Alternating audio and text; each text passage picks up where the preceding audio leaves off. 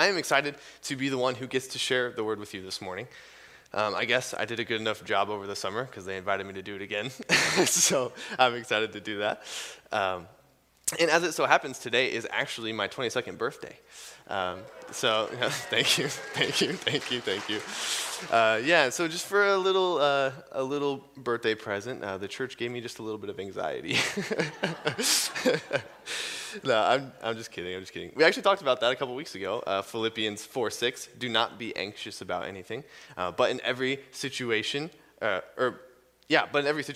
prayer and petition with thanksgiving, present your requests to God. And let me tell you, I have been doing a lot of praying this past week. Praying for the church, praying for my sermon to share with you guys this morning, praying for my family, praying for my schoolwork, just all that kind of stuff.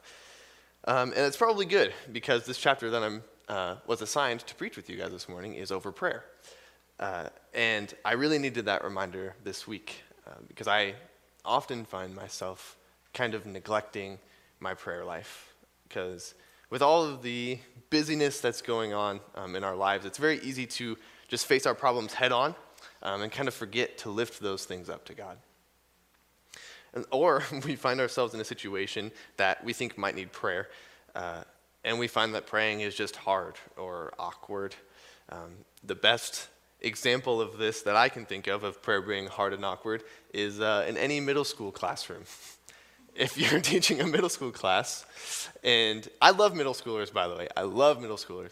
But man, if you are teaching a middle school class and you ask if anyone wants to pray, you better get comfortable because you'll be sitting there for a while. But this isn't just a problem with middle schoolers. I mean, the invitation to pray just invites the fear of saying something wrong that might make people think you're dumb, or maybe just the awkwardness of seeming to just pray, just talk to yourself. It even took me a lot of time in prayer for me to be able to open up to God in prayer. Luckily, there is a pivotal piece of prayer that I think can help us overcome these inhibitions to pray that I've been talking about. And in addition to that, God has actually given us a beautiful template for prayer within His Word. But before I get into any of that, I want to preface this message this morning by saying that there is no right way to pray. In our plea to God, we don't need to use the most eloquent speech. We don't need to have a precise method of points. Prayer should be an open conversation with our Father, where we should not be worried that we'll say anything wrong or something that will hurt God, but where we can discuss all things with Him who has power and authority over all things. That being said, praying can still be a very hard task for us to do. And some people, like me, like to be told exactly what they should do, because then if you're told exactly what you should do and you do it, you're good.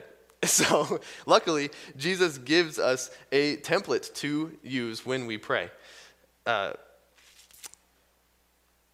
There are a lot of things about prayer that we could talk about. God's reception of our prayers, why we pray, the different forms that prayer can take. There's many different aspects of prayer. But I think a good starting place for us is with Jesus' own teaching on how to pray. What is in a prayer? So, we are going to be spending a lot of time today working through the Lord's Prayer. This is found in Matthew 6:9 through 13. It's also found in a couple different places in the Gospels, but this is where we're going to land today. While you're turning there, Matthew 6:9 through 13, I'll just give you a little bit of background. So Jesus is giving a long sermon about the truth that He represents. And surrounding this passage, He's gearing up to explain the hypocrisy of the Pharisees and their teaching of the law and just worship practices in general.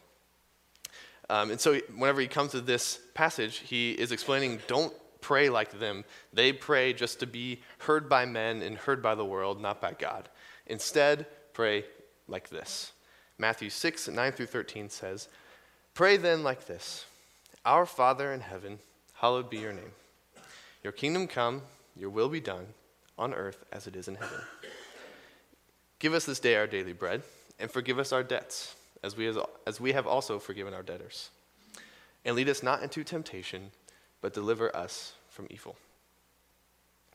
This is such a beautiful prayer. And this morning, as we work through it, I'm going to divide it into 4 different parts. The first part is relationship. The second part is prayer up. The third part is prayer out. And the fourth part is prayer in. So I'm sure you've heard of this prayer in some sort, or maybe even experienced it in some sort of sports setting. I know when I was in high school, there were a lot of schools around in the area that would say the Lord's Prayer in the locker room before football games. And I am not saying that this is a bad thing, but I do think it's kind of overlooking a crucial aspect of the prayer. It's the very first thing that Jesus mentions, the relationship with the Father. I don't know if it's just me, but I kind of find it hard to imagine that with all the adrenaline pumping through the football players' blood as they're about to go out onto the field, they're thinking of the pure and divine relationship between them and the Father as they pray this prayer. I don't know, maybe that's just me. But that's a really pivotal part of this prayer. They're most likely thinking of how hard they're going to go out and just hit the other players. I don't know if that's just my experience. But in this prayer, Jesus starts off from the very beginning saying, "Our Father in heaven." He is establishing the beautiful father-son relationship that we now share with God through him. I don't know if any of you remember the last sermon I preached over the summer. It was about love. But in that sermon, one of the critical points of love that I mentioned is communication. And God wants to have a loving relationship with us, and one of the foundational blocks of that relationship is communication. So, as we form our prayers, it's important to recognize the loving relationship between us and the Father. But I know that I would be naive if I was to assume that everyone in here can imagine what a loving fatherly relationship looks like. I am very blessed to have an earthly father that showed me the love of God as I was growing up. But if you haven't, I want to let you know that God, your heavenly Father, does love you, and he cares for you, and he longs to have a relationship with you. And in recognizing that God is a loving Father that wants to be in this conversation with us, I think it would kind of break down the formality and obligation that we feel to praying. It would help us just open up and have an easier time communicating with a Father. So, for the next minute or so, I want us to all focus on this first part of Jesus' prayer and pray. And pray to God specifically about the relationship between you and the Father.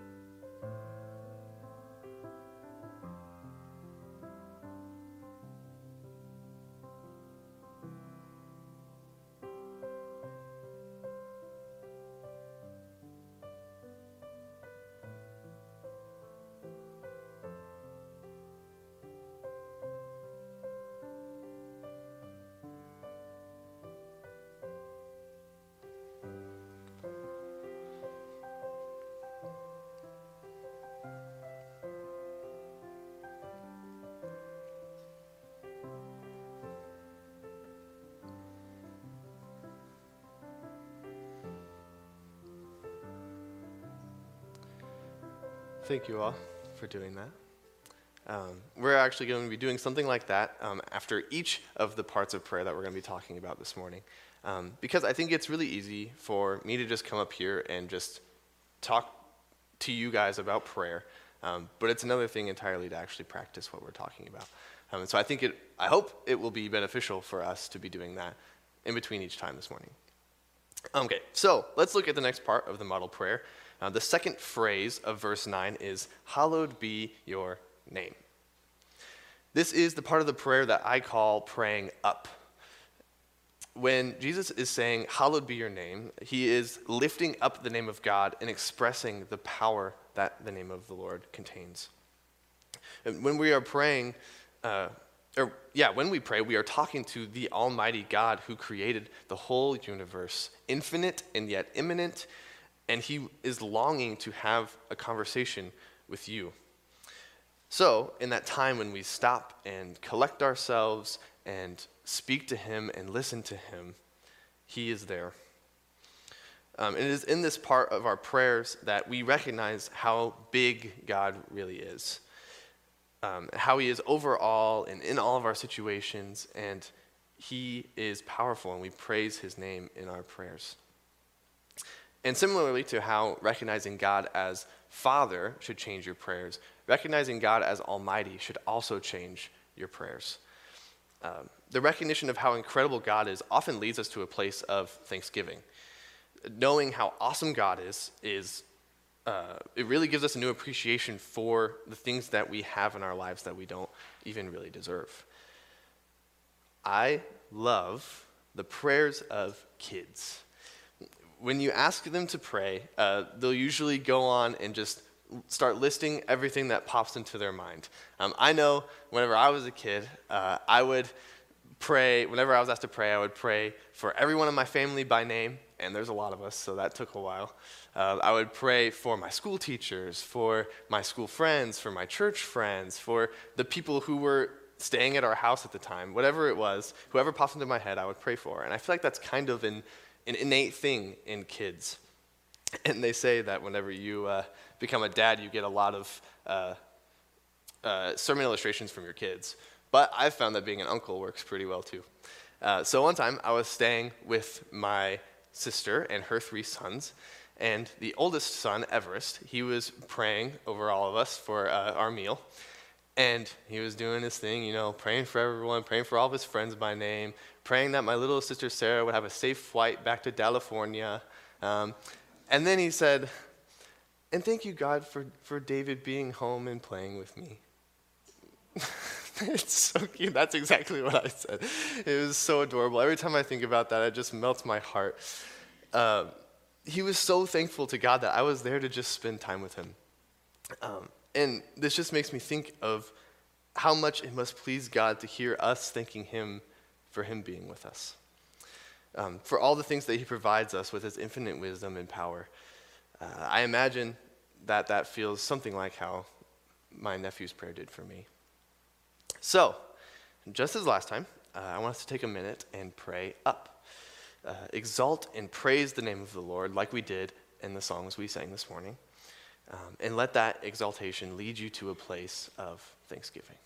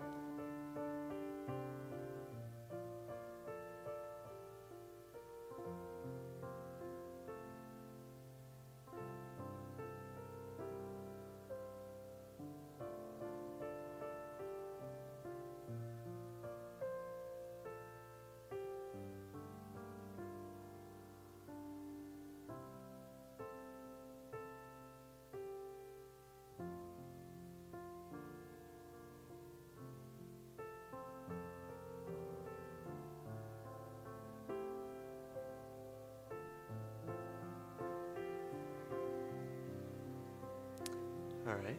Thank you all once again. So, this next section that we're looking at, it comes from verse 10. Your kingdom come, your will be done on earth as it is in heaven.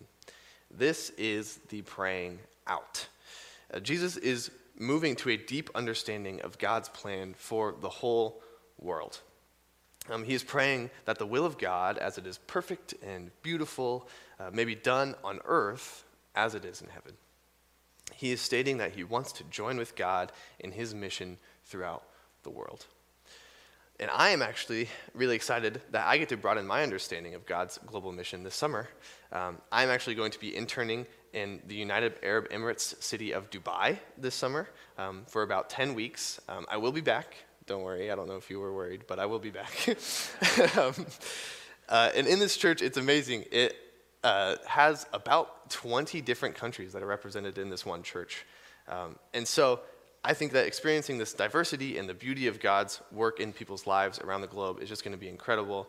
And if you want to talk more about that, I would love to talk with you about that afterward. Or I actually wrote up a thing in the church's newsletter for March if you signed up for that. Keep an eye out. But this praying out makes us take a step back and look at the bigger picture of God's work in the world.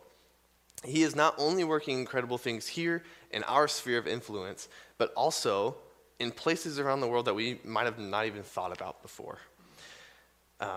And by aligning ourselves with that immense mission of God, we're not only glorifying God, but we're lifting up our fellow believers around the world as well. And so praying out also includes praying for others. Actually has a Christianese word called intercessory prayer. And there's this guy, his name is Douglas V. Steer. He wrote a book called Prayer and Worship, which is pretty on point for this sermon. And he explains this idea of intercessory prayer really well with really beautiful language. So I'm just going to read what he wrote. He wrote, "For when we hold up the life of another before God, we expose it to God's love. When we pray for its release from drowsiness, for the quickening of its inner health, for the power to throw off a destructive habit, for the restoration of its free and vital relationship with its fellows, for its strength to resist temptation, for its courage to continue against sharp opposition. Only then do we sense what it means to share in God's work, in his concern. Only then do the walls that separate us from others go down, and we sense that we are, at bottom, all knit together in a great and intimate family."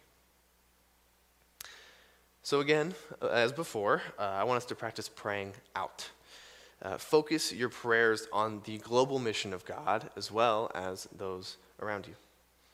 Miming the example of Jesus, your kingdom come, your will be done on earth as it is in heaven.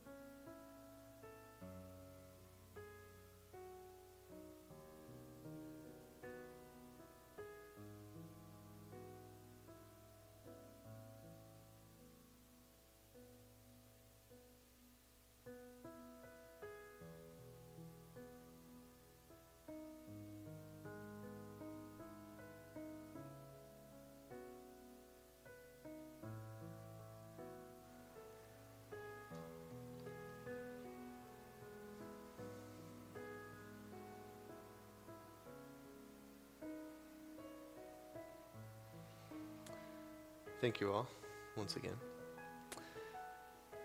So finally, we have the biggest chunk left, verses 11 through 13. Give us this day our daily bread, and forgive us our debts, as we also have forgiven our debtors.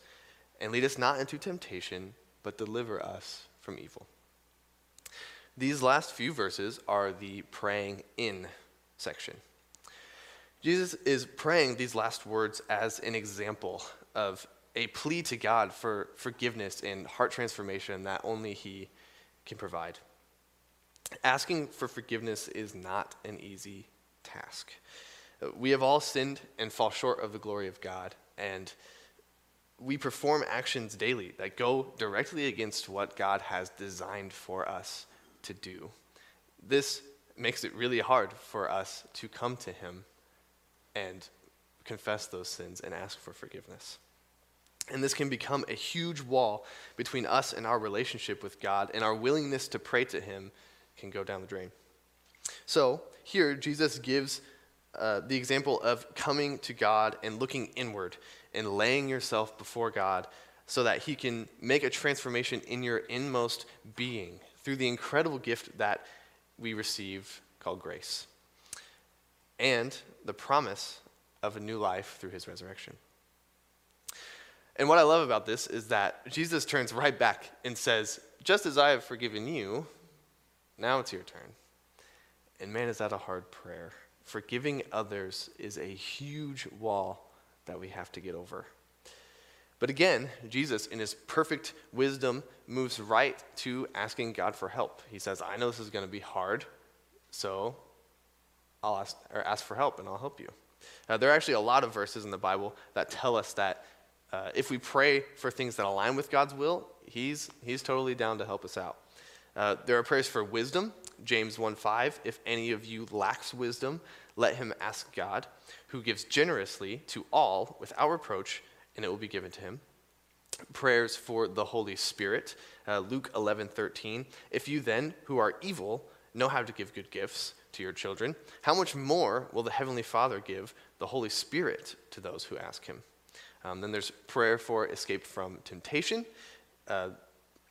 Luke 22:40, and when He came to the place, He said to them, pray that you may not enter into temptation. That one's pretty straightforward. And then there's prayer for the ability to promote Jesus. Matthew 9:37 through 38. Then He said to His disciples, the harvest is plentiful, but the laborers are few. Therefore, pray earnestly to the Lord of the harvest to send out laborers into His harvest.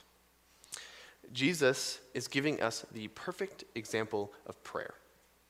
And this includes looking into yourself and seeing where you need to ask for His forgiveness, where you need to forgive yourself, where you need to forgive others, and the power to do all three of those things. So, just like last time, I want to ask you to do just that. Practice praying inward.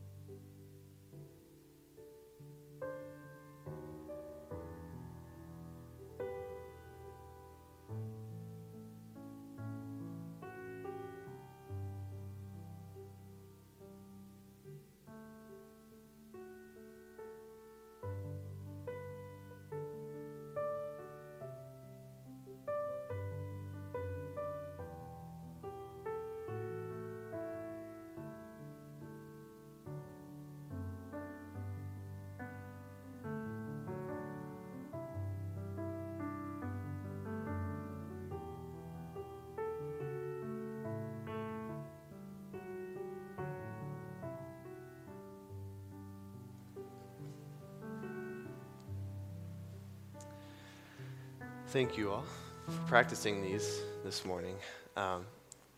Thank you for practicing these just small, intimate times of prayer. And I hope that practicing will lead to integration, that you will start to integrate these kinds of things into your own prayer life. I feel like that would be very beneficial. But again, I want to be very clear that I do not believe that prayer should be some formulaic practice where we should all do it the exact same way.